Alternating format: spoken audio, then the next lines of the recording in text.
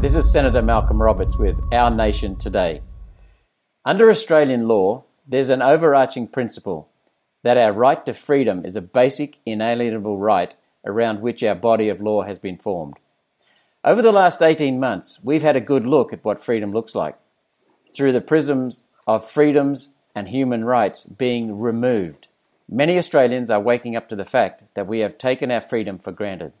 Our country's response to COVID sees fit to lock people up for the crime of being healthy, censoring media, using scaremongering on the population, and forcing small businesses to close. Each new restriction, although met with rightful public opposition, has not led to a re-evaluation. Instead, it has led the government to crack down even tighter. Everyday Australians are being deliberately demoralised to extract a higher degree of compliance. Crushing resistance crushes hope, and without hope, we have no future.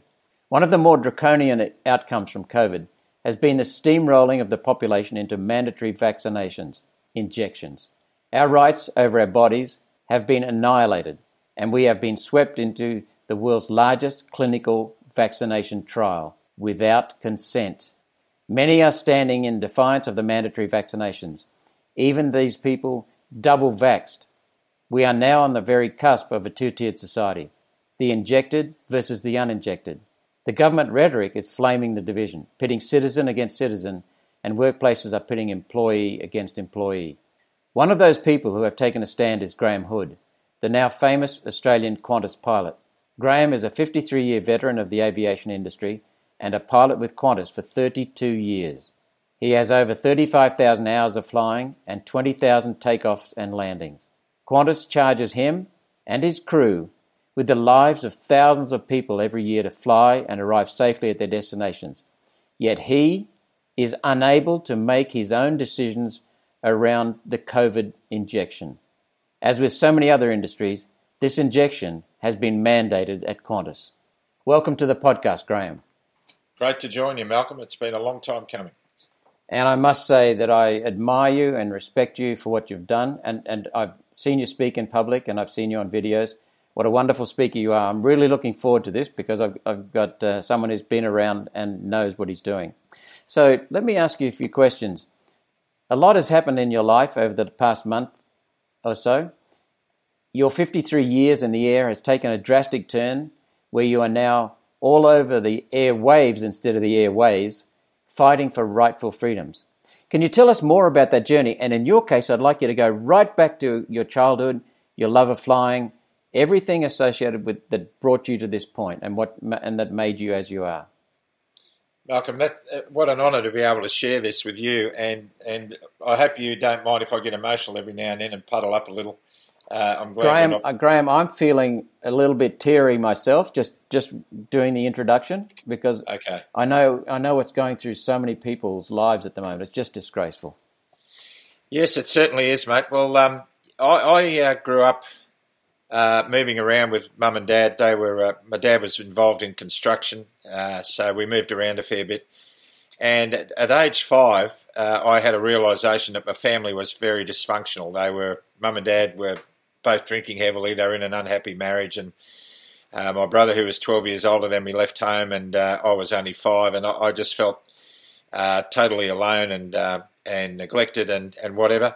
But, you know, as a kid in those days, you could do anything. We used to mess around and build cubby houses, and in the backyard of the house in Wollongong where I lived, there was a chook yard and a little chicken shed, and my friend David and I used to climb up a ladder onto the roof of the chook shed and sit in a wooden fruit box, you know, the type with the slats down the side. Yeah. And we'd sit there, and I'd hold a garden rake upside down and pretend it was the steering wheel of a plane.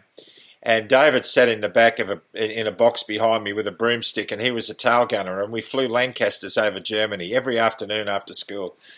And we'd get shot down a dozen times every afternoon, and we'd always bail out from the roof down into the chook poo and lie on the ground and pretend we were dead for a minute and then scramble up the ladder and do it all again.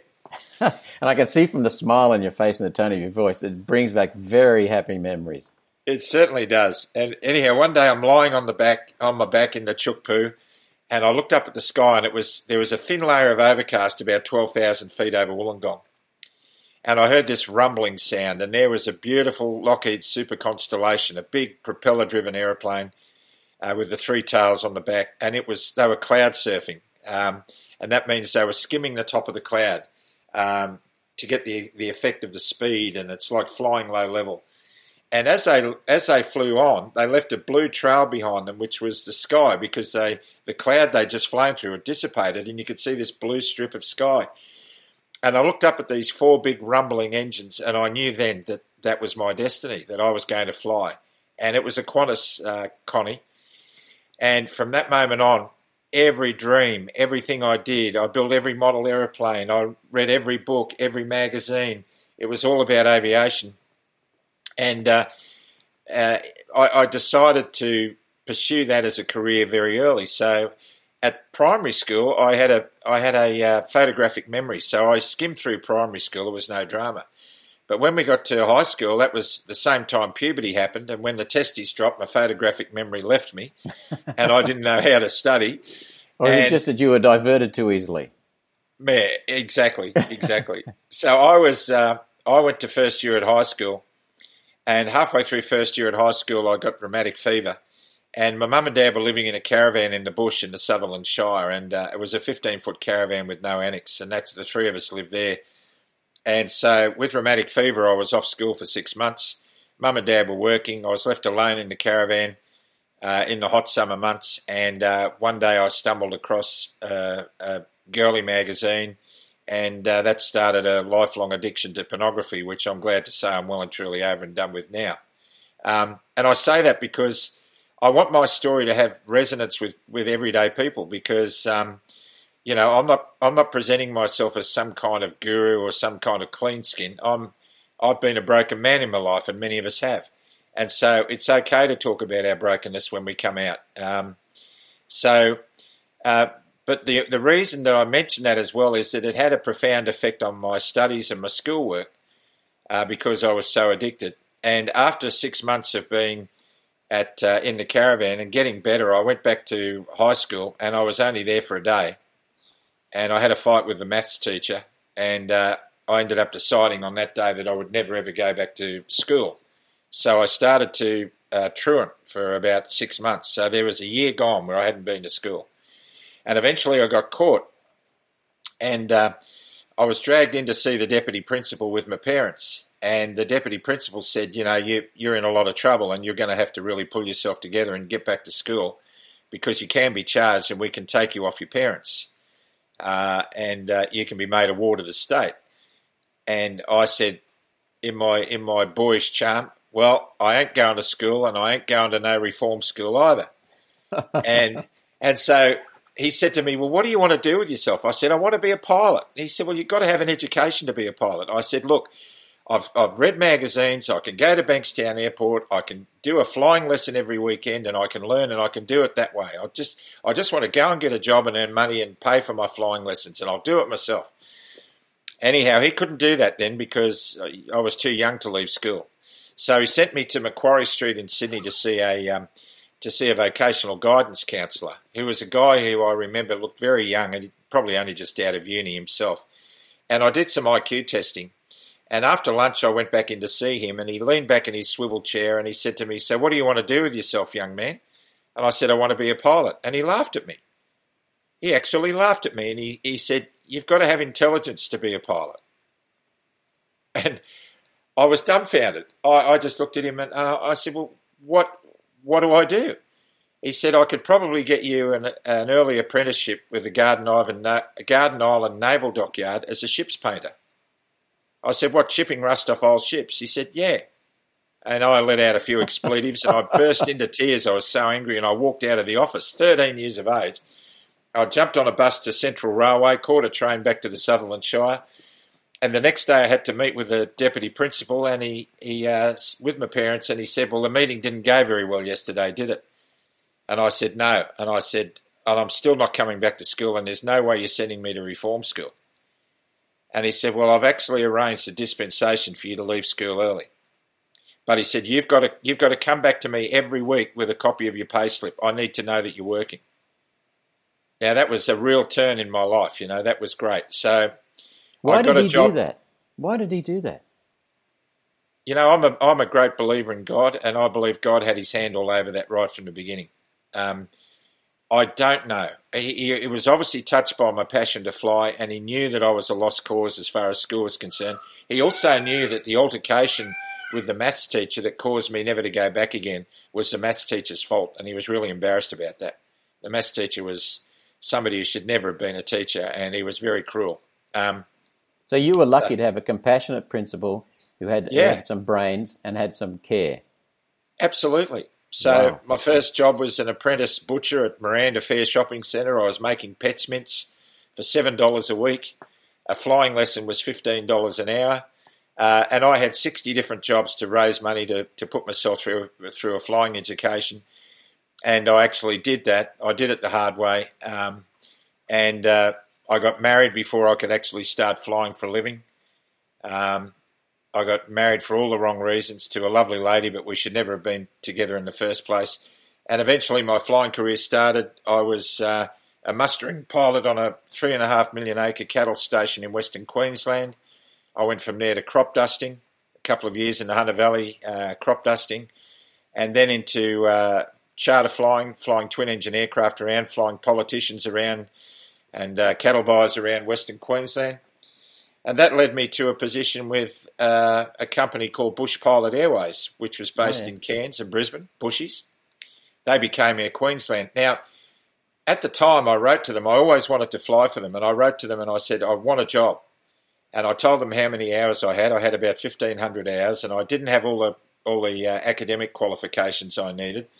And they wrote back to me and said, you're nowhere near qualified, come back to us in 3 years. And I thought, blow that, I'm going to reapply every 2 weeks. So I wrote him a letter every 2 weeks. And I said, in the last 2 weeks, I've flown, 60 hours and my hours have gone up.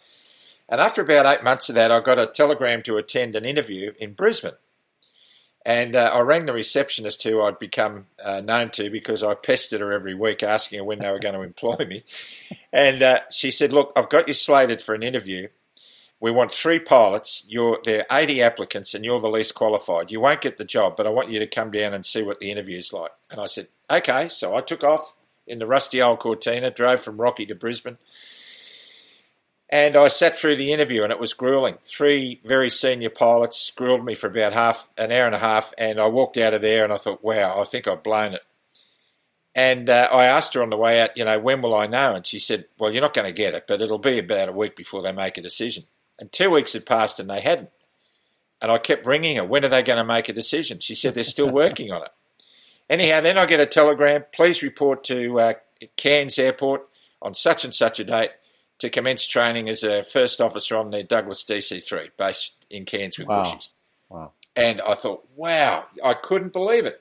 So I drove up there, everything on the roof rack, jumped out of my car, went into the chief pilot's office to sign a contract. He gave me my manuals so I could study how to fly a Douglas DC-3. He gave me a coupon to get a uniform and a pair of gold wings, which I have mounted on red cedar at home here. And he said, welcome to the company. And I said, thank you so much. I said, before I go, can you tell me, I know I was least qualified out of 80 for 3 jobs. How did I get the job? He said, well, we looked at it and we thought it was, we either buy a new filing cabinet or give you a job, and we thought the latter one would be cheaper.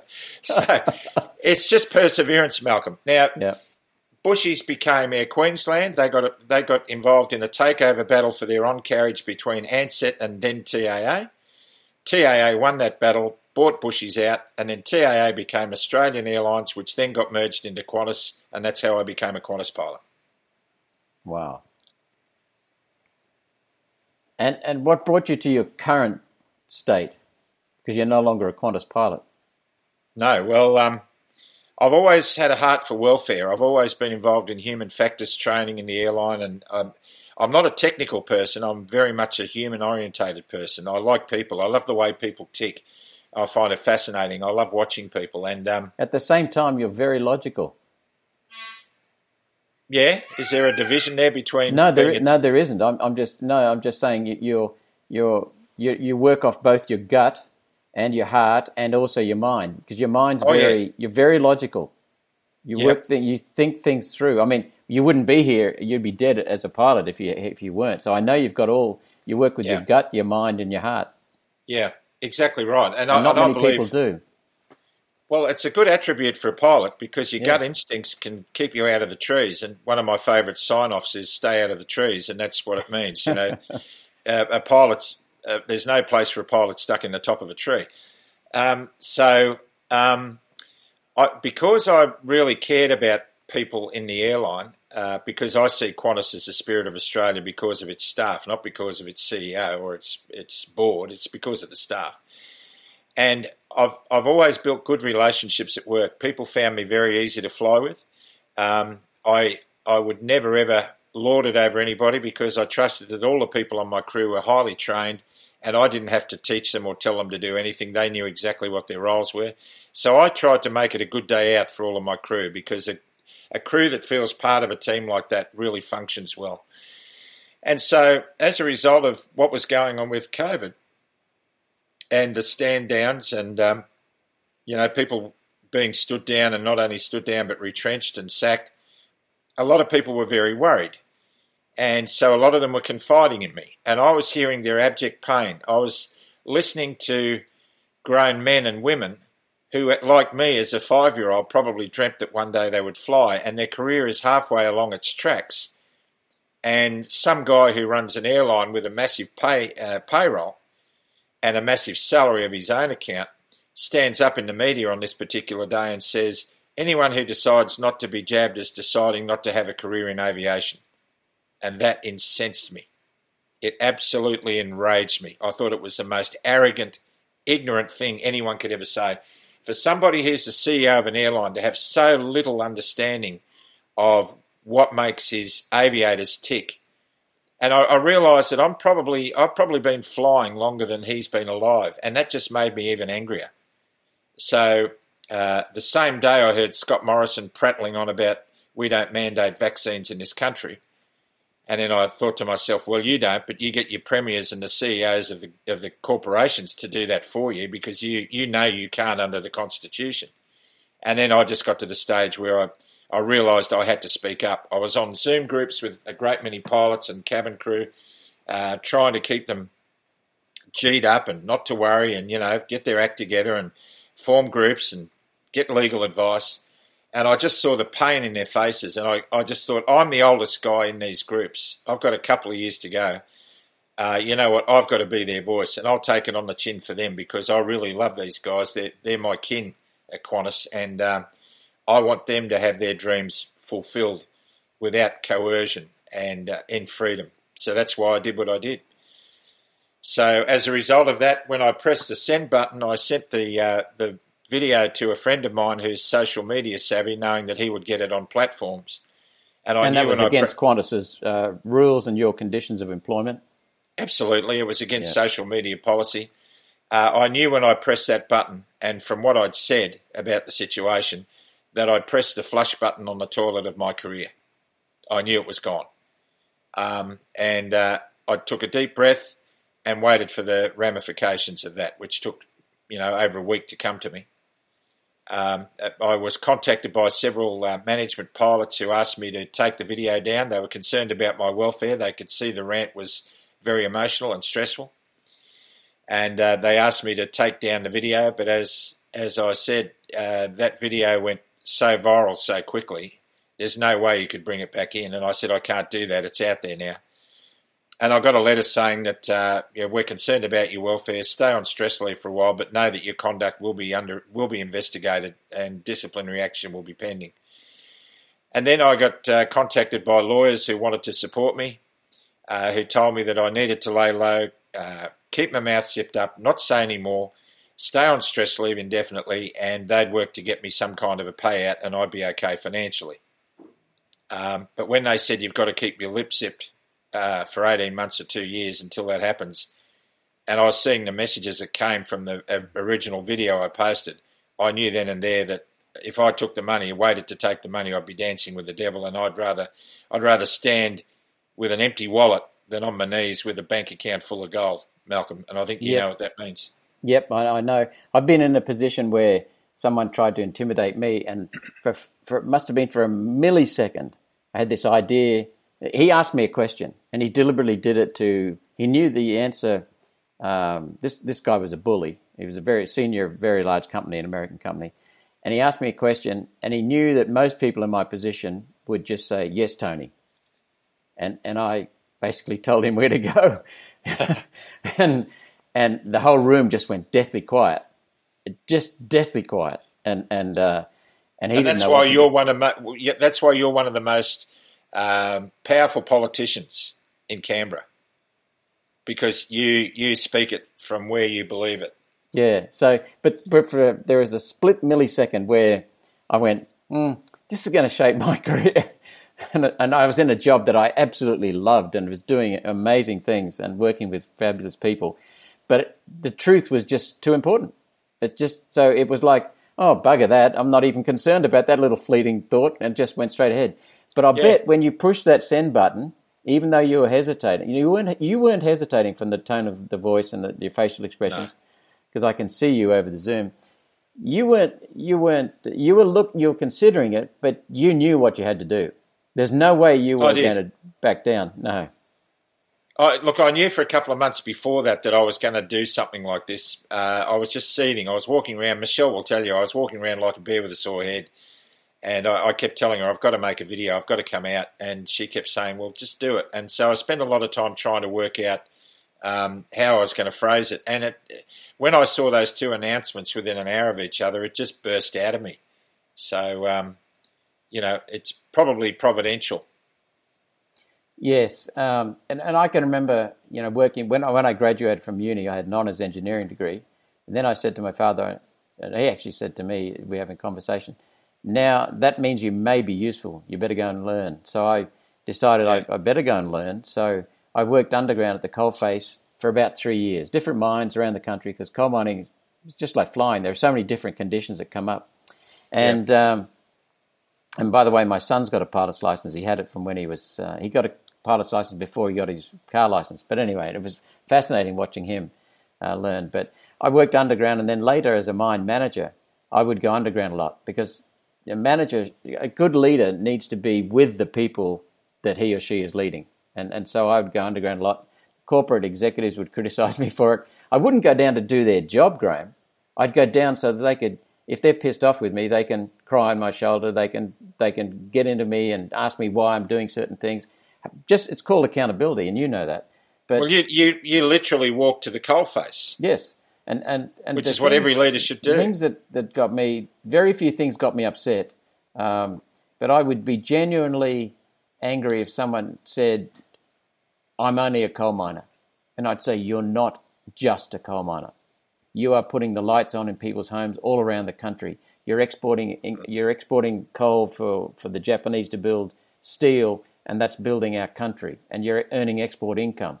And I genuinely mean that. I don't like seeing people downtrodden. That just gets me. Same with you. Before we go on, you mentioned Alan Joy. You didn't mention him by name, I think, but he's the head of your company. He made those statements. He came out during the same-sex marriage campaign, and said he was opposed to discrimination. Yet here he is discriminating. I mean, when it comes to the things that really get me are hypocrisy and stealing someone's freedom or subduing someone, and that just incenses me. Well, he champions a lot of workplace policies around discrimination, except when it comes to something like this. So, I mean, the way some Qantas staff are treating other Qantas staff at the moment is deplorable, and I've taken some of them to task over that. There are people saying things. There are some pilots who joke about the world being better off when these anti-vax pilots, end up rotting at home. Now, to me, as a person who's been paid a fair bit of money in my career to do a minute by minute risk-benefit analysis in everything I do, I find it understandable that a lot of guys went for the jab early because they're so fed up with being locked up and they just want to get back to flying. I understand that they did that, and I understand that a lot of them would have done it with a mindset like, you know what, I'll just take my chances. I'll just get this thing so we can get back to work. I do understand that. But there's a part of me that also says, well, look, I've said in the video, I agreed for my mum to get Pfizer in the nursing home a year ago. And then I said to them, I'm not going to get AstraZeneca because the government keeps changing the goalposts on AstraZeneca. And, you know, how do I follow any leadership in that regard? I'm not going to put my health at risk with that. I don't want clotting. I'll go with Pfizer. And I contacted them and I said, I'm not doing AstraZeneca, but if you're going to force me, I will do Pfizer. And they said, okay, we'll let you know when there's a clinic at the airport. So I was set to go. And it was then I thought to myself, well, before I start trusting the health department and Qantas Medical, maybe I should have a look at what's in this stuff, because I've got to pass a medical every 6 months and I need to know that I'm going to keep doing that to keep my licence. And, of course, when I looked into it and saw the skullduggery going on, and I got it through the ABC. I saw the skullduggery in the ABC when one of your fellow independent senators was questioned by Four Corners in the vaccine rollout program. This guy had applied for freedom of information acquisition of the government's rollout policy under Greg Hunt. And he got a 40-page document with a beautiful covering letter on the front. When he opened it up, every page was redacted. and so the reporter took that document to Brendan Murphy and said to Brendan Murphy, why is this redacted? And he leaned back in his chair and he said, well, you know, we have very sensitive commercial agreements and arrangements with our suppliers, and they're very strict about what we can reveal. And the reporter said, but there's nothing in here. And he said, well, we're not allowed to say anything. And I smelled a rat straight away, and that was through Australia's most trusted news source, the ABC, which has become a bit of a misnomer. But and then from there, I started thinking about, well, if I need to be careful, and I really need to know what's in this, and I need to ask questions, I started asking a set of questions, 15 basic questions, which were about short-term effects, long-term effects. Will it affect my flying? Is it likely to affect my ability to hold a Class 1 medical for my licence? All these basic questions. What's in it? And CASA, the Civil Aviation Safety Authority, who needs to appear before a Senate inquiry. I'm here to tell you, mate, they really need to be before a Senate inquiry. They are absolutely giving carte blanche to the TGA on issues that pertain to high-altitude flying with an experimental drug or a vaccine. There is no way on earth that CASA would allow me, knowingly, to take some kind of experimental medication and go flying. There's no way they'd do it. And there's no way CASA would let me go to Boeing in America and pick up a brand new aeroplane straight off the production line, the first of its kind, the prototype, and fly it to Australia and fill it with passengers and fly it around Australia without it being thoroughly tested. They wouldn't do it. And Qantas wouldn't ask me to do it. But Qantas is asking its pilots and its cabin crew to do it. And Scott Morrison's asking 25 million, well, 20 million if you knock out the kids, 20 million people to do it. Well, he's not actually asking, is he? Because we don't do that in Australia. He's allowing the corporations to do it and the state governments to do it. So the minute I realised that was going on, I thought, right, I'm not going to go anywhere near this thing until I know and I get the information I want to be able to give an informed consent. I mean, that seems common sense to me. Yep. And then I'm hearing people say, oh, by the way, if you do get it, you can still pass it on and you can still catch it. And then I heard somebody the other day saying, you're putting people's lives at risk because you're going to pass COVID on to other people. And I said to them, well, so are you, and you've been double jabbed. So how am I putting anyone's life at risk? And if that's the case, the jab isn't worth the price of the bottle it came in. Malcolm, really? I mean, let's get honest about this. There's no common sense in this at all. So I decided that I'd look into a cure. So my wife's a bad asthmatic. We live in a semi-rural property. We're out of the way. We can isolate. We don't have to go shopping much. We grow most of our own food. What can we do to make ourselves healthy? So I looked at building my immune system. I went to a plant-based diet. I started taking vitamin Ds and vitamin Cs. We looked at all the other ivermectin and hydroxychloroquine.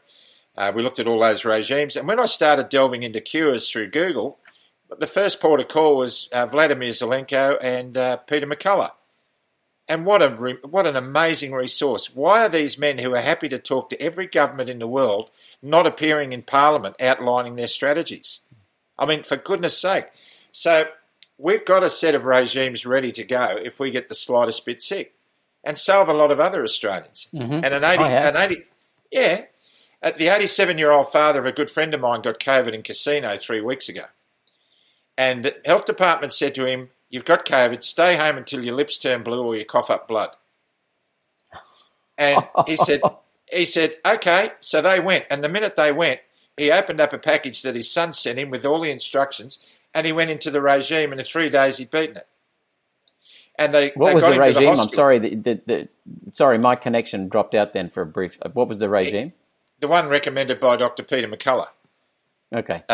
So he had the vitamin C, vitamin D, big doses. He had a good, high-quality antibiotic. He was taking aspirin for blood clots, and he had ivermectin, and he had zinc, quercetin, and zinc, vital components. And within 3 days, he started to feel better. And a week later, they checked on him, which was unusual because they don't do that very often. And they wanted him to go to hospital for a checkup, and they couldn't work out why he wasn't dead. And they let him go. He was only in hospital for observation for a couple of hours, and they let him go home. So I thought, okay, I'm going to ride this out. Qantas has mandated it for international flyers, but not for us guys in domestic. So I'll wait it out, and I'll take a bit of leave and just stay out of the loop for a while and make sure that I can get the information that I need to get. Well, that information still isn't at hand. We still can't get it. And then they mandated it. So for me, it was a very simple choice. I understand why guys have taken it early. I don't understand why many of them voted to have it mandated through a company survey. I don't know why anyone would want anything mandated. Why would you vote in favour of having a restriction put on your life? Well, Graham, it's basic. You understand leadership. I heard you speak very, very well, eloquently down at Coolangatta on a protest just recently. You understand leadership because leadership is about getting the data. You care enough to get the data, get the facts, and then you make a plan, and then you put out a vision that will be attractive to people. But it's got to be based on truth. And then a leader says, okay, he or she draws the people forward.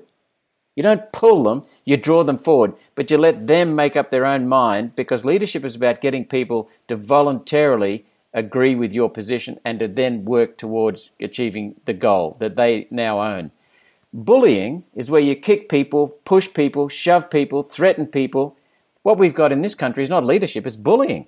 And yet Australia is, in their armed forces has had phenomenal leaders, our sports, our medicines in the past, our science, our arts. We're phenomenal leaders around the world. Yeah. Aviation, we punch well above our weight. But now the country is run by bullies. Yeah, and if you've got to be coerced, bribed, bullied, or forced with loss of your job or anything to put something in your body, I think the automatic assumption for you might be that that's not in your best interest. Exactly. And the government and the health bureaucrats and the media, the mainstream media, have overcooked the goose. They make anyone sceptical. I mean, it's like walking down the main street of Surfers Paradise and having a timeshare salesman come out and wanting to bring you in for a champagne supper and all that. You just walk straight past him. I mean, that's why I'm very sceptical. I mean, it's like those ads where you used to get offered a set of steak knives if you bought Demtel or whatever. And now the Queensland Premier's in Townsville for this weekend, spruiking her Super Pfizer jab weekend. I mean, what planet is this woman on? Yeah, I've just written to that woman, Anastasia Palaszczuk, and Scott Morrison in a joint letter, which is about 60 pages long. And I've just put down the data that we've got, and it's just disgraceful what's going on, mismanagement. But come back to Qantas. Now, a few years ago, I wouldn't have said this. Well, say 40 years ago, most people didn't really understand this. But it became very clear to me early on that the key factor for driving the safety, the quality, the productivity, the costs of any organisation is the culture of that organisation. It's the most powerful determinant of productivity. Now, when I was young, I didn't fly TAA deliberately because it was the government airline. Ansett was privately owned, and I just thought, government, nah, they're bloody hopeless. I was so biased. Then I actually flew on Qantas. My first overseas trip was on Qantas, and I was this is amazing. These are wonderful people. They're fabulous service. They're not luxury. I was down the back of the plane, but really well mannered, very polite, very efficient.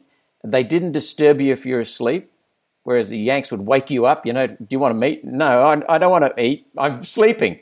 So Qantas, I got a lot of admiration for Qantas, and James Strong. He must have been a very effective leader. So see, look at that. I could tell, and there he was, and he built that culture. But the culture was about we're the only airline that hasn't had a crash. A life lost in a crash, etc. So the culture in Qantas is phenomenal. And what I see now, I go on board a Qantas plane, the courtesy is gone. The Qantas staff used to be courteous and firm if they needed to be, but now it's put your mask on, and put your mask on, sir. But I'm drinking a cup of tea. Put your mask on and take it off between sips. What? Don't argue. Put it on. Okay, fair enough. Righto. You just keep the peace. That tells me Qantas is heading for a major disaster, financially and possibly safety-wise. When you destroy the spirit of the people that create your culture, you've destroyed the culture. And when you destroy people's spirit, you destroy them as human beings, and they just exist as autonomons. Yep. The difference between James Strong and the current leader, Alan Joyce. Alan Joyce is a robotic mathematician. He's brilliant at mathematics. He's a statistician. He's a figures man. James Strong was a man of the heart and a man of the people. His mantra was, you get the staff on side, they get the customers on side, that gets the board and the shareholders on side, and the circle goes round and round, and everyone benefits. You could meet James Strong in 1994 and not see him again until 1998, and he would remember your first name. Wow. He was an amazing human being. I did a lot of work with James Strong, and he knew how to run an airline. And he took TAA from that organisation that you despised, and so did I in the early days. It was a bureaucratic nightmare. And he turned it into Australian Airlines and gave it a spirit. The ad campaign was, you should see us now. We're really moving. And it was a great place to work. And the spirit of the people was fantastic. And I had him on the flight deck one day when he became the boss of Qantas, because I used to communicate with him quite a bit. A lovely guy. And I said to him, he went to work for Cause Solicitors, I think, and he didn't quite fit into the legal environment. He really needed to be in aviation. And I said to him, James, what's it like now? You must be in your element. You're heading up the world's safest and one of the world's oldest airlines. You have reached your pinnacle. And he said, Graham, if I could spend half the time I spend taking knives out of my back from the culture of this organisation and actually doing what I want to achieve, we would be really flying. And I got it. He said, the culture is terrible, absolutely terrible.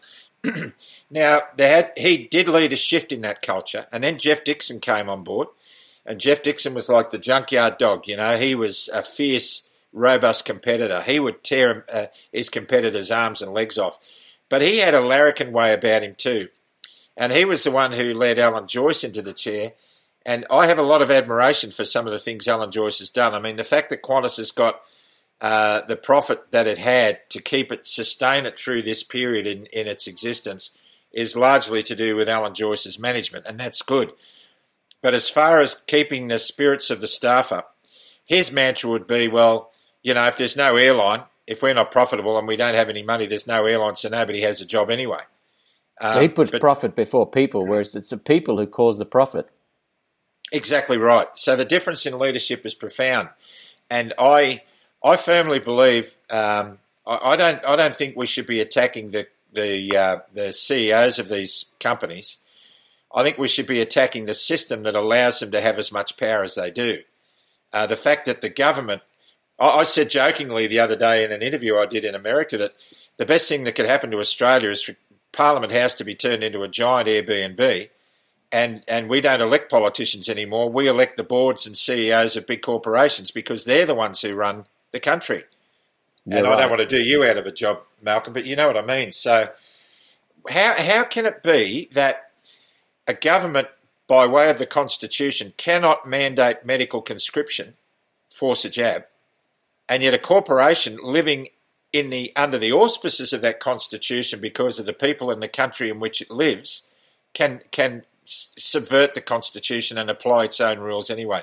How is it that company policy is greater than Australian constitutional law? You answer that and you'll be Prime Minister one day. Yeah, well, the thing is, the Constitution governs the way the government operates. It doesn't govern the way corporations operate. But there's a simple fix to this. If the government had any balls, they would enact legislation. If it had balls and integrity, they would enact legislation saying you cannot do that. You cannot inject someone. You cannot give medication to someone without their informed consent. Full stop. End of story. As soon as the government did that, at federal level, no state government could do it. In Western Australia, at the moment, the state government can go and get someone and hold them down, strip them down, take their clothes off them, and forcibly inject them against their will. It's in their law. Victoria can do similar. They can forcibly inject people. If the federal government had a legislation that just said no coerced injections, no conscription for injections, it would stop overnight. But the federal government is enabling this to happen. It wants it to happen.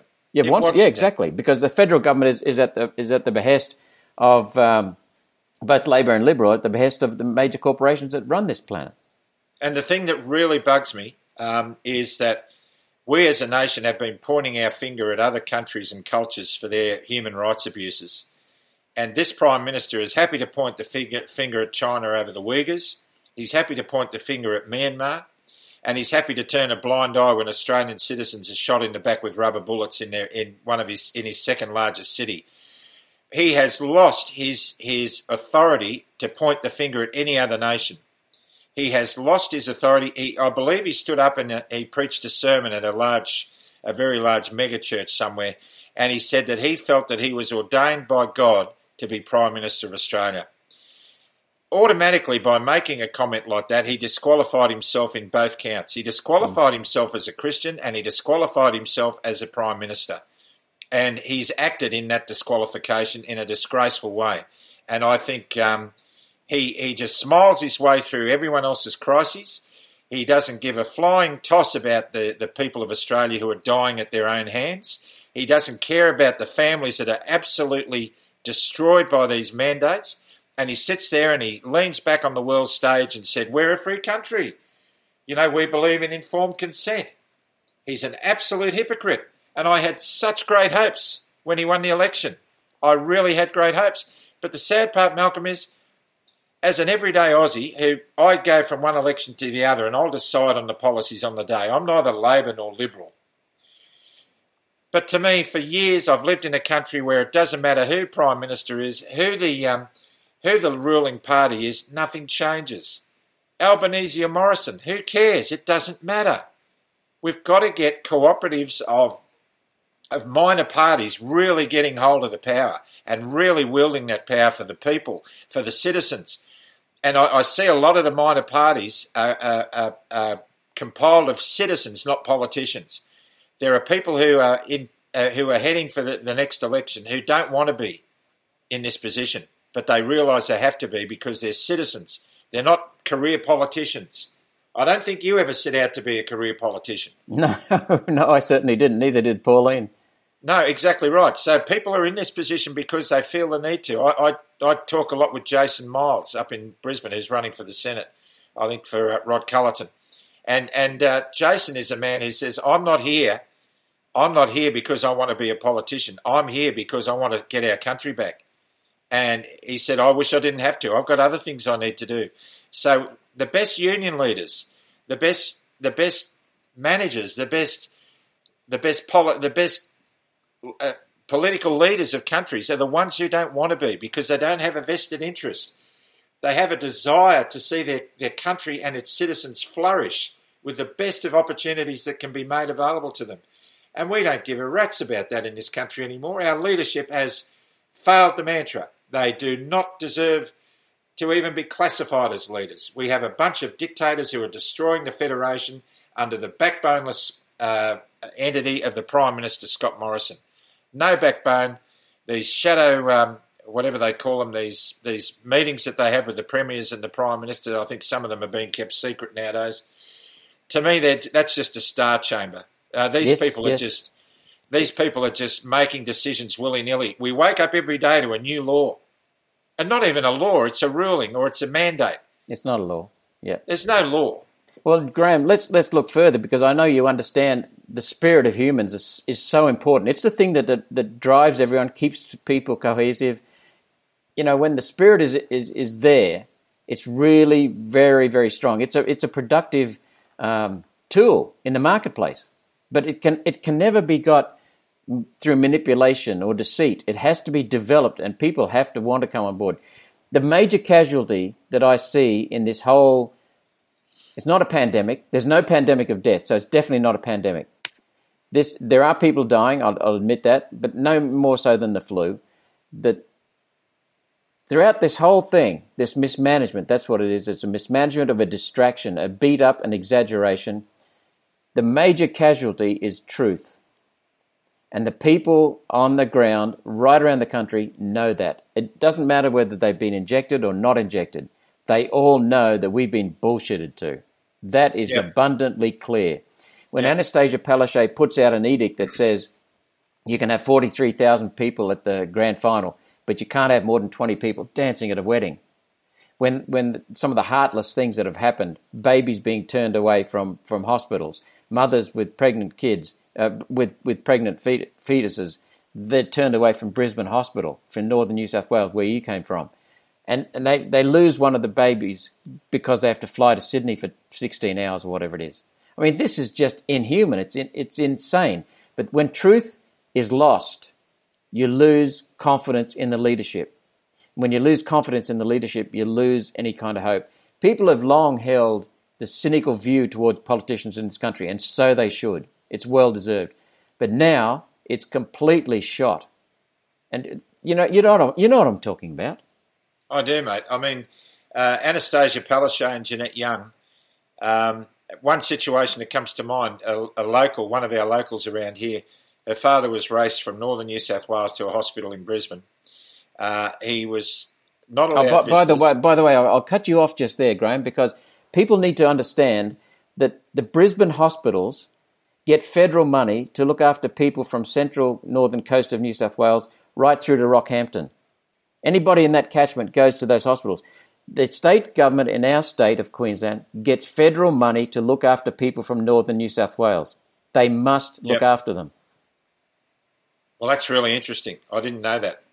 But this particular old gentleman, a lovely old fella, was I think he went to Lismore Base, and then they had to send him up to Brisbane for specialist treatment. And he was up there, and his family were told that he was dying, but they weren't allowed to go and visit him. He died alone in his hospital bed. And then when they wanted to have his body brought home for a funeral, they weren't allowed to. They weren't allowed to go up there for a funeral, and the only way his body could be brought back was in an urn in ashes. So he died alone, he was cremated alone, and his body was brought back in ashes in an urn across the border. Is that a public service government for the people? Well, what about it? It certainly is not. What about a 3 or 4 year old boy getting cancer treatment in Brisbane and his parents not allowed to be with him? That is just disgraceful. Shows no understanding of how humans work. It shows no care, no consideration. And then, Graham, we say how much we appreciate the nurses and the doctors and the hospital administrators and carers, and how you're the healthcare heroes of this pandemic. And then the moment some of them decide that they'll use their informed consent, you can get sacked. We'll just sack you. Yesterday's heroes, today's garbage in the eyes of many Australians. Just disgraceful. I mean, it is absolutely. And why are these? Do people actually think? Why do people who've spent years at university, who are medically trained professionals, who've seen the side effects of the vaccines firsthand, who know the stats, who understand the logic, and can't find the information to give informed consent, why are they classified as stupid by the average Australian who's happily swanning around? Like up in Queensland, I've got a lot of friends in Queensland that I love dearly, but they're swanning around up there and they're saying to me, "What are you doing? What are you arcing up about? Why are you getting so involved in this? For goodness sake, just get the jab and get on with life, you know. I had a mate contact me and said, we're still going fishing at Iluka this weekend in northern New South Wales. And I said, mate, we can't move. Everything's in lockdown and the caravan park's closed anyway. Oh, is it? Oh, well, I'll just go fishing down Currumbin Creek then. You know, I mean, it's like, and I say to people, people have said to me, you've hitched your wagon to the wrong horse. You're not following the science. And I say to them, well, the science created the virus. You know, this thing was hatched in a lab. So why should I trust the science around a vaccine that's linked to the science that created the virus to create the mandates that are getting people to give away their freedoms now? Because this is not about health, it's about control. And they say to me, but, you know, just, you know, what do you got to lose? Just get it. I had a union leader for one of the airline unions who looks after people who work on the ground say to me, you know, just go and get it. And I said, well, that's easy for you to say, mate, because you don't work at high altitude like I do. You hang around at sea level. I'm not going to take my body with an experimental drug in it to high altitude where I can get thrombosis. No way in the world. And if you don't mind, I'd like to do a bit more research. But the people in this country are accepting this segregation, this medical apartheid. Most of them are happily accepting it. And you know what, Malcolm? In Germany in the 20s and 30s, when the Treaty of Versailles absolutely crushed the German people, you know, the Allies who won the First World War have got a lot to answer for with the Second World War. They really do. Mm-hmm. They crushed the German people, and the German people are highly educated, high IQ. They even called themselves a master race under Hitler. About 80% of them turned a blind eye to the fact that the Jews were being rounded up and shipped off. The next day after they were shipped out, most Germans wouldn't have even given them another thought. About 20% of Germans would have spoken up. A lot of those would have been shot or put in prison, and many of them escaped Germany to live out in Switzerland or somewhere else because they didn't like what Germany was going through. At the end of the war, when the bodies in the camps were piled high, the Allies took busloads of Germans through those camps to show them what they'd allowed to happen on their watch, and they wept. Mm. We are that close, Malcolm, to that in this country. We are. We've taken away basic freedoms, basic human rights. You've mentioned medical apartheid. It's also medical tyranny. We destroyed fundamentals between doctor-patient relationship, which have been in existence for 3,000 years since the Greeks. Now the government agencies are threatening doctors that they must prescribe this, they must endorse this, they must not speak about ivermectin. You know, these kinds of things are just inhuman. We have got a government, we have got several governments, which shows that Parliament's shot in this country. We have got several governments that are mandating the injection of a toxin, an untested, unproven toxin that is known to have severe adverse effects, into healthy people and may kill them. And yet at the same time, we've got proven treatments that we cannot be given to sick people. So we're withholding a proven medication that will cure people and prevent it being transmitted from sick people. At the same time, we're causing adverse effects on healthy people deliberately against people's will. I mean, this is just insane. And that's the word that keeps coming up. Insanity. You mentioned it a couple of times. Insanity. It's. And now I'm hearing that they're allowing Moderna to be given to our kids, to our teenagers, to our 12-year-olds and upwards. You can't even give Moderna to teenagers in America where it's manufactured. The FDA won't approve it. But the TGA have said, yeah, we've even agreed to a trial of one particular vaccine. I forget what it was. You'd know what it is. For kids as young as 6 months old. There are 6,000 kids as young as 6 months old. A COVID injection? Yes. Oh, I didn't know that. No, there's I think I can't say the name of the company, I can't remember it, but they have asked for approval to do a trial on 6,000 infants as young as 6 months old, and people have, and I believe the Australian government has said, yeah, we're happy to participate in that. Well, Greg Hunt himself is on record as saying the world is engaged in the largest clinical vaccination trial. Well, Graham, you have voted that you are not a lab rat. I'm certainly not a lab rat. But that's the health minister admitting that the world is engaged in the largest clinical vaccination trial. But if the smiling health minister. Oh, terrible. He was on the World Economic Forum. He was seconded to the World Economic Forum for a couple of years, 2000 and 2001, and he's working on strategy for them. This is where a lot of this has come from.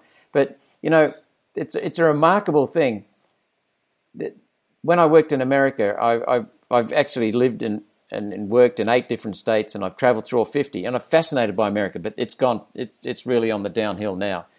But when I worked there back in 1979, they did what was called time and motion studies. That was based upon Frederick Taylor, who did some groundbreaking work back in the early 1900s. And what he did was he analysed people's movements and worked out the most efficient way to make something, okay, in theory. Yeah. So, and he was famous for saying something like, the worker, the manual labourer, is just an ox. You don't treat them as if they've got a brain, right? But he had got a gift. And that was he worked out how to look at a process and make it more efficient. Wonderful. But he destroyed the heart in the process. Now, what the Japanese did, thanks to another American, W. Obers Deming, was they used those same kinds of analytical tools, but they said to the workers, you analyze the process. And then they had commitment and heart. And when you bring that commitment and heart, what you call spirit, into a workplace, you get all kinds of things happening. And the Americans were trounced by the Japanese when it came to the manufacturing processes in the 70s. The Americans were fat and happy and sloppy, and the Japanese were hungry, but they were very switched on to the importance of people. And that's what government in this country has completely ignored. They want to control us rather than listen to us.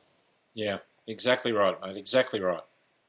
So let's talk a bit more about the fact that you've stated that this has become more about a crisis of control and loss of freedom than it is about a health crisis. Yep. Since getting your message out to the world, is that message resonating with the people? Oh, at 1,000 miles an hour. I mean, when you stand at a rally that the mainstream media is calling an anti-vax rally, and half the people come up to you and say, I'm here and I've been double jabbed. This is not about vaccinations. This is about freedom. Yep. I mean, people are resonating around the globe. The Americans, I'm doing a lot of work with America. I'm going on to Stu Peters' program on Tuesday. You're going on Tucker Carlson too, aren't you? We're hearing there's negotiations going on for that to happen with. Yeah, so what I'm hearing from the Americans is, and even Donald Trump Jr. said it in a tweet not too long ago, we will not let them Australia our America. So the Americans are watching us, and the difference between the Yanks and us is they actually have a Bill of Rights. We don't. So they're seeing us being subjugated in a way that they would never ever contemplate happening over there. But I mean, they have a situation now which I think is like a powder keg. I think we have a powder keg in Australia too, to be honest with you. I think we're going to see, and I hope not, we're going to see potentially violent militants rise up out of this. If you push people too hard, that's what happens. And we're seeing it in the police force in Victoria. Mm-hmm. I mean, I have a lot of contact with the Thin Blue Line in Victoria, a lot of it. And there are some amazing people there who are fighting back and saying this isn't for us. Hundreds of them marching with their feet, and they're protesting. And I think we're going to see a big shift in Victoria soon with the police. I don't know. I've just got a gut feeling. And, you've got guys like Senior Constable Alex Kearney, who's spoken up, and we've got Craig Backman, the Victorian policeman, who's spoken up. We've got Senior Sergeant Crystal Mitchell, who made that amazing outpouring. These people are the integrity heart of the Victorian police, and they've lost their jobs. When Victoria Police will need to rebuild, and it's going to be a massive process, they're going to need the people who are leaving it now, because they're the ones with the integrity. Because you've only got to watch a bit of stuff we're seeing on the internet. There is a thuggish element in the Victorian police. There are guys who are brutal to the citizens they've sworn to protect, who need to be in jail. They need to be out of the uniform for a start. And I believe that when we see that being acted out on our streets in Australia, we've got a really big problem, and people are going to fight back. And my prayer And my concern is that everybody just does what we do peacefully. We don't need violence. We have to remain peaceful in our protests. But we do have a right to speak while we've still got some semblance of a democracy left. Yeah, that's absolutely correct. As a lawmaker, I can't be seen to be breaking the law, but we have to protest. We have to speak up because that's our role. And they've tried to suppress me. Government agencies have tried to suppress me, and they won't be doing that unless they can point to me breaking a law. I will be continuing to talk. I know that you believe in the value of the Australian Constitution, as do I. What are people's reactions to you when you talk to them about the Constitution? And what specifically are you saying about the Constitution? Well, I'm saying that their reaction, first of all, is most people who talk about politics, they're saying to me, we must never let this happen again, whatever happened to our constitutional protections. And, I downloaded a copy of the Constitution. It's an amazing document. It's such an old document, but it gives us so many protections.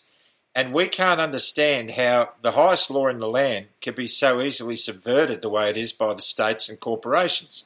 Most people are feeling that.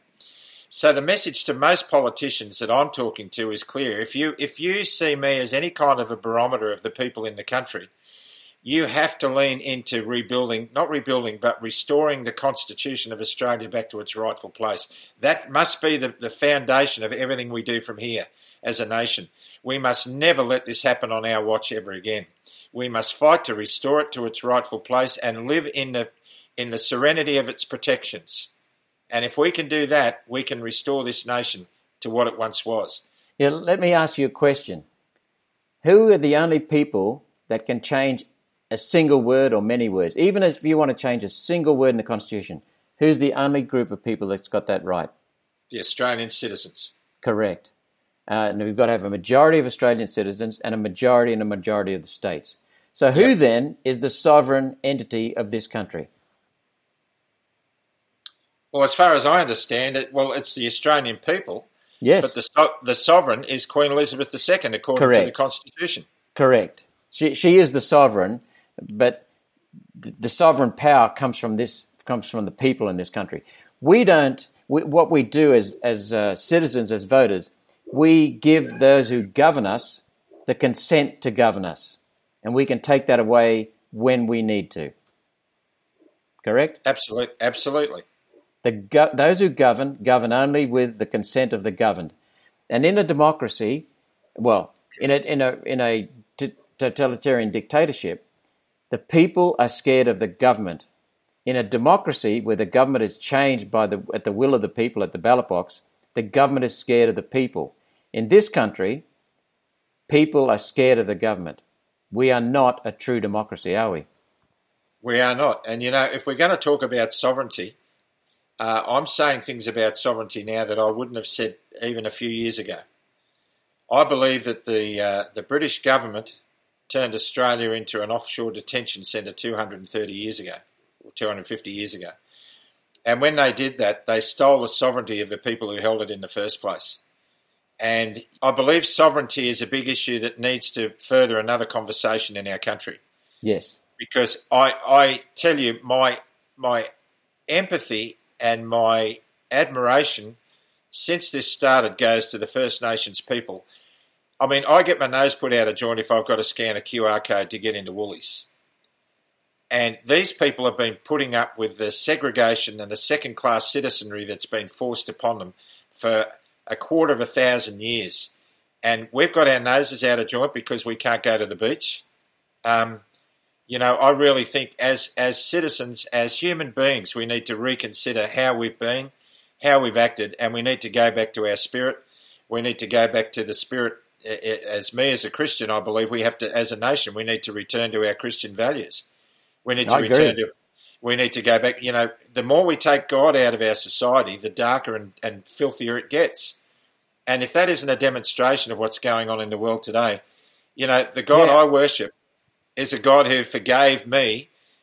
Jesus died on the cross to give a filthy porn addict like me a second chance. This is a God of forgiveness and grace, not a religious entity that's been pumped up by some corporate religion. This is an absolute demonstration of what love and grace and trust is all about. And we've taken that out of our societies. We've become too driven by self. We've become bloated on our own entitlement. And you can have 1,000 friends on Facebook, but when your house burns down, none of them are there, are they? None of them are there. And we need to go back to our spirit-given, even our laws. Our laws are based on the 10 Commandments, which the first 4 are about worshipping something greater than yourself, in other words, God, paying homage to God, and the last 6 are about looking after your neighbour. I mean, it's not hard. Even Jesus said, the first commandment basically is worship God with all your heart, all your mind, and all your strength. And the last 6 are about loving your neighbour as you love yourself. If we just practice that, whether we believed or not in this country, we'd be streets ahead of where we are now. But instead we're going downhill. We live in a society where disgruntled, unfinished, broken men can get into a car with their family of 4 and throw petrol all over them and set them on fire and then stab himself to death in public at 9 o'clock in the morning on a Brisbane street. We happily see not happily, but we see on the news a disgruntled man driving over the Westgate Bridge in Melbourne, stopping at the top and throwing his 2-year-old daughter over the top of the bridge because he's angry with his wife. We've got to get back to basic values in this country. We have to restore the Anzac spirit. We have to restore men to their rightful place, men who stand as true to the pole as the compass needle does, men whose yes is their yes and whose no is their no, men who can be relied upon not to draw their sword at the drop of a hat but choose not to, men who will stand in a way that their families and their communities and their wives feel at peace and safe in their presence. We have totally lost control of our identity as men. We've been feminised into oblivion. We've been driven by political correctness into shadows of who we were once before, and we need to come back to that. And when we do that, people like Scott Morrison will be seen for what they really are. People like Daniel Andrews and that McGowan guy in WA, they'll be seen for who they really are. They're just basically broken men who are trying to wear a mask that makes them look great and look heroic in the eyes of the public, but they're still broken little boys. And the minute we all realise that and step into the role of manhood in this country, I've been lecturing about men's issues for 15 years, and I see that the average Australian male, if the recipe for a good Australian male required the ingredients to be baked in the oven for an hour and a half, most of us have been taken out in an hour. We look finished on the outside, but when you slice into us, we collapse. There's no substance. And that's because we haven't been mentored, we haven't been properly led, we've been driven by agendas of both wings, right and left, into a place where we don't know what it means to be a man anymore. And neither do our women. If I had $1 for every woman who said to me, where have all the real men gone in Australia? And who are our heroes? Football players who scores the winning try in a grand final, who then at the after-match party glasses his girlfriend in the face when he's drunk. Shane Warne, who can bowl a fast ball, but, when you look at his life in general, you have to wonder what he's about. They're being held up as heroes. But the real heroes are the people who go to work in menial jobs every day, that come home every night and give their children the benefit of the time they have with them. The average Australian male spends 37 seconds a day in one-on-one communication with each of his children. That means by the time your child is 6 years old, the television will have spoken to him more in that 6 years than you as his father will in his entire lifetime. I mean, that is just disgraceful. And we live in this thing of this merry-go-round of consumerism, and what our kids need is our quality time. They need us to be present in their lives. They don't need an iPhone. They don't need an iPad. They don't need a Disneyland holiday. They need to go to the beach with Dad. They need to have Dad in their life a good 4 hours every day. And we don't, because we're slaves to debt, we're slaves to consumerism, and we're slaves to the expectations of mainstream media. You look at reality television. Reality television, Malcolm, is all about watching people under pressure. The Block used to be a program about renovating houses and making money. Now it's about putting adverse groups together and putting them under pressure. It's like going to the Colosseum in ancient Rome. We want to see people tear each other apart. And that and the advertising that goes with it drives a mentality in this country that has got us into this situation. We are a broken nation because we've been bloated on entitlement. We've lost any sense of community. We're too self-focused and we're losing our way. And unless we put a stop to that now, and I believe only men can do that. I don't mean that to denigrate women, but I think men have to take their rightful place again in a society where they are seen as like the sheepdog on the top of the hill overlooking the flock. Ever present, ever reliable, always calm. None of this alpha male macho garbage, this pumping iron and having tats all over yourself and all that. All that's just a mask. The real measure of a man in his backbone and his integrity, not the muscles and the Botox and all that other garbage. Man, I could go for hours. Sorry, Malcolm. Yeah. Strength of character is the fundamental leadership trait. If you haven't got that, you're not a leader. Strength of character is basically the ability to say, Graham, I'm sorry, mate, I made a mistake. Graham, I'm sorry, I'm wrong. Graham, I don't know about this. Can you tell me what's needed, please? Graham, you can rely on my truthfulness. If the shit hits the fan, I will keep going. I'm not going to stop just because it gets a bit difficult. I'll persevere even when everyone else around me has stopped. I'll continue. They're the basics of strength of character. And if you look at our country, Graham, I agree entirely with you about the Christian, the spirit of Christianity, what Christ gave. Forgiveness, grace, love. Love and forgiveness are the same thing. But he meant forgiveness in the real sense of the word, not the way so many churches parade it. But if we look at our Constitution, which you've also talked about, you know that the word God appears in the preamble to the Constitution, in the opening paragraphs. It's there for a reason. It's there for a reason. He doesn't sit up on a throne up in the sky above the clouds somewhere telling Graham what he's going to do, what Malcolm's going to do. That's not God at all. But the other thing that we've lost is the fact that you look at the Aboriginals, for example. We think that by giving them native title, we've solved their problems. The Native Title Act, in the preamble to that, is littered with mentions of the United Nations. The Aboriginals, when you go to the communities, as I've just done recently all across Cape York, every Aboriginal community, they're saying that they can't use the land. We pretend we've given it to them, but we haven't given them the rights to even use it. And now that's because the UN's objective is to lock up land. It's to take it off the whites as well as the blacks. And then you look at our system of government, we're spending billions on the Aboriginals, but the people on the ground are not getting it. It's the black consultants, the white consultants, the government agencies, the lawyers in the middle who are feeding off this frenzy.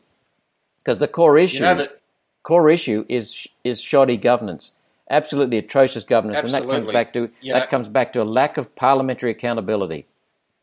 Yep. And I believe the big issue with our First Nations people is we keep referring to them as a problem. For ever since white men set foot on Australia, the Indigenous people of this country have been seen as a problem. I'm actually seeing them as a solution. I'm actually seeing the way they manage the land, like the bushfire season we went through. Our firefighters and our fire management people are now starting to lean more and more on the Indigenous elders to work out how best we can control and manage our bush. I think we've also fractured them in many ways, and that's a real shame. We've got a lot to work through in that issue, but they're not a problem. I really see them as being a solution. Mate, when you go to Cape York communities or Northern Territory communities, they're wonderful people. They're wonderful people, and they have the same at heart. They're the same as us because it's the spirit that drives them. And at the moment, many of those communities, the spirit has just been smashed. Well, I spent years flying the DC-3 for bushies out of Cairns, and I serviced those communities, and I have great love and admiration for them. And, that's a whole other story. But, getting back to the manhood issue, we can learn a lot from them about manhood as well, about initiation and all that sort of stuff. But you know why people like Pauline and Jackie Lambie and others stand out in politics is because they've had to step into the role that they've had. Let's be blunt. They've got testicles. Yeah, they've gone in there. They've got balls. They've gone in there. They've had to go in there with balls because a lot of their male counterparts are just hollow shells. So these women have had to step into the breach because the men haven't been doing their job. Absolutely, And then when they do, we criticise them. Yeah. Well, I was going to say, Pauline, people think she likes a fight. She doesn't like an argument. She just does not like an argument. You can see she's not comfortable. But with Pauline, there's something even more compelling than not arguing, and that is telling the truth. So she will confront anyone if she thinks they're not telling the truth or if they're doing something that's harming the Australian people. She doesn't want to fight them, but she will, because the worst thing than confronting that fight is running away from the truth. She will never do that, and that's what's so wonderful about her. She's got strength of character. So I'd love to have a talk with you again one day in the future about some of these issues, because I happen to agree with you. Parliament these days, people look up to politicians, and I don't know why. But it's been crafted in them for many subject another discussion. But when I look at Parliament, the number of people who are informed is tiny. The number of people who have got the guts to say what they think is tiny. And the number of people who have common sense is tiny. Parliament is ruled by people who are stupid, ignorant, and gutless. And that's the result and the fault of the population, because they're put there by the voters, Graham. So the fundamental thing that's got to happen here is the voters have got to take control of our country. We have to take those weaklings in Parliament out of office, because they have no right to be there. Correct. They have no right to be there. I go back to my original statement. We need to remove the politicians and replace them with citizens. Correct. So what are you doing now? What's next? Well, I've been approached by a couple of parties to run, and I toyed with it for a while, but it just doesn't sit with me. I'm a Sabbath-keeping Christian. I'm a Seventh-day Adventist Christian. I love Jesus. I put God ahead of everything. Michelle and my kids come under that, and my country comes under that. And I believe that's the way we're meant to function. For example, I was asked to go to the next rally on the Tweed Coast. It was meant to be on the 6th of November, and I said to the organiser, and this is a global rally, by the way. The Reclaim the Line rally has now gone global. And the organisers had set it all up for Saturday the 6th of November. And Saturday is the day that I allocate, because it's God's law, to spend that time with him. And so I said to the organisers, I can't go, because that's going to be on my holy Sabbath, and my allegiance is to God first. And he demands that of me, and I'll spend that day with him and my family and my wife. And they understood. And I said, if you value the integrity that I demonstrate in the things I say, then you have to know that comes from Jesus, not from me. So I have to keep my allegiance to the power source that I'm using in these conversations. 15 minutes later, they texted me back and said they'd changed it to Sunday. So for me, going into politics, it would contravene a lot of my values. I think there are a lot of people gifted to the task much better than me, given my age of 68. I really see my role as being involved in the rebuild from the spirit of the nation's point of view. I want to get us back to where we were. I want to get the larrikin back in us. So in the last few weeks, I've been overwhelmed by the suicidal messages I'm getting from a lot of my followers, and I haven't been able to keep up with it. And the other night, I put out an impassioned video to anybody who's now unemployed, who's got crisis psychology skills, crisis counselling skills, mental health care nurses, psychiatrists, doctors, anybody who can help that I can refer people to. And one incredibly passionate young lady set up a thing called Hoodie's Helpers, because my nickname's Hoodie. And they set up Hoodie's Helpers as a Facebook page, and they let it be known that these people wanted to respond and give the help to other Australians, whether they're vaccinated or not, because a lot of people are suicidal who've been jabbed. And so that's now gone to a website, and there are hundreds of professionals joining arms to help work and save the mentality of this country, to keep the spirit alive. And that will extend, I'm sure, we'll have a lot of unemployed teachers very soon. So we're hoping to extend that to perhaps running Zoom classes for kids in homeschooling to give teachers an opportunity to keep teaching. We're going to link up with food banks. We're going to link up with other services to keep the segregated minority, the apartheid subdued and constrained minority, still in some semblance of community, that they don't feel like they're in a leper colony. And so Hoodies Helpers is a movement that's come out of a rant, and we're looking to see that really take wings. And the people who are joining that embody the spirit of Australia, and a lot of them have been double vaccinated. A lot of the volunteers have been double vaccinated, and that's what we've got to get back to. So I see that, and I see myself really working in whatever years I've got left, trying to rebuild manhood in our country. I want to do a lot of public speaking about that. I'm better off speaking to people about these issues than answering messages on a computer or trying to work out social media. Other people need to do that. There's a book about to be co-written with myself and a ghostwriter. We're going to put out a book, and we're both impassioned about the same things. So we're really trying to turn this into a positive movement to get our spirit back, because I reckon we've still got hope in this country. The greatest pandemic is fear. Mm-hmm. And the fear pandemic has many variants. There's a suicide variant. There's a domestic violence variant. There's an outgrowing addiction variant. There's a broken business variant. There's a lack of education variant. Kids aren't going to school. There's so many variants. And one inoculation, and it's only one, you might need to give it a booster every now and then.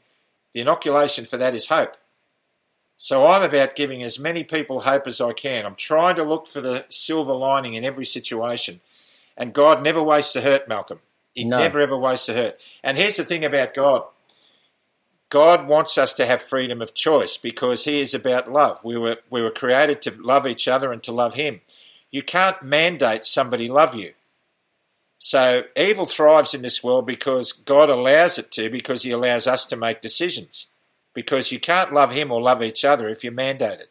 And yet here we live in a society that mandates critical gene therapy into people that hasn't been tested, and we've got to stop it. Well, we can change genders by putting hormonal treatment into kids as young as 12, even 8. It's crazy. I can choose what gender I want to be. I can choose if I'm ill with cancer to die now with new legislation, but I can't choose not to have a vaccine. Yeah.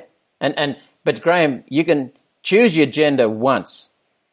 Once you've made that change, that's got to be locked in forever. So what is that all about? So it's insane. But and if we Malcolm, you can only vaccinate. You can't unvaccinate. Correct. It's the same. Correct. If we can help you in any way on those things, because that is a mighty goal you're taking on, let us know. We'd love to help, and I'd love to have a chat with you about what's happening with the Aboriginals in this country, because they're being ripped off. They're being ripped off by whites and blacks. I had one of the senators here, an Aboriginal senator, speak to me just yesterday. She said, I agree with you, by the way, that the fact that it's the black corporations, the so-called black corporations that have been set up by the government. The biggest problem we have in this country is shoddy governance and lack of accountability in parliaments. Yep, I agree. Do you have any regrets about what's happening? It certainly doesn't sound like it. No, look, the day I sent my resignation, it was a very sad day. I cried most of the day, but I decided that night when I went to sleep I was going to wake up and the grieving would be finished. I really believe that the last 68 years of my life has been about this moment, and I preach or a sermon, or I talk to men about living for a good funeral, living a life that gives you a good funeral. And I'm determined to make sure that my life means something. And if the last 68 years and 32 years in command with Qantas was to get me to this, then maybe I'm now stepping into the real command I was meant to have when I was born. And I'm happy with that. Yeah, I would suggest it is, because I'm going to ask you, what do you see as the opportunities for us all? This is usually a door opening. When a door shuts, there's another door that opens. And have you seen that yet?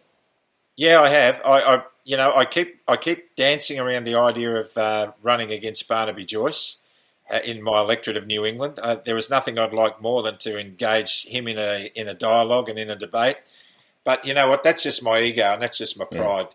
My real heart is to get men back to where they were, to restore communities where men and women and children can see the benefits of strong manhood, and to get this country's spirit back again in that light, the spirit of the Anzacs. Because we have surmounted every obstacle since we started, and we've done it because we get together when the chips are down. There's a Shelby Wright that used to be Don't worry, we're getting the garbage kicked out of us, but we're going to survive. And the new she'll be right is, oh, who cares? You know, there's two different ways of applying she'll be right. We've got to get from who cares to we can handle this.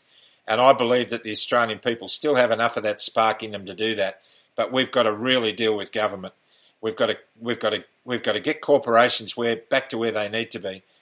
You know, and we need to ask ourselves some serious questions. We have no manufacturing. We have limited fuel supplies. All we are is a resource supplier for big countries and big corporations overseas.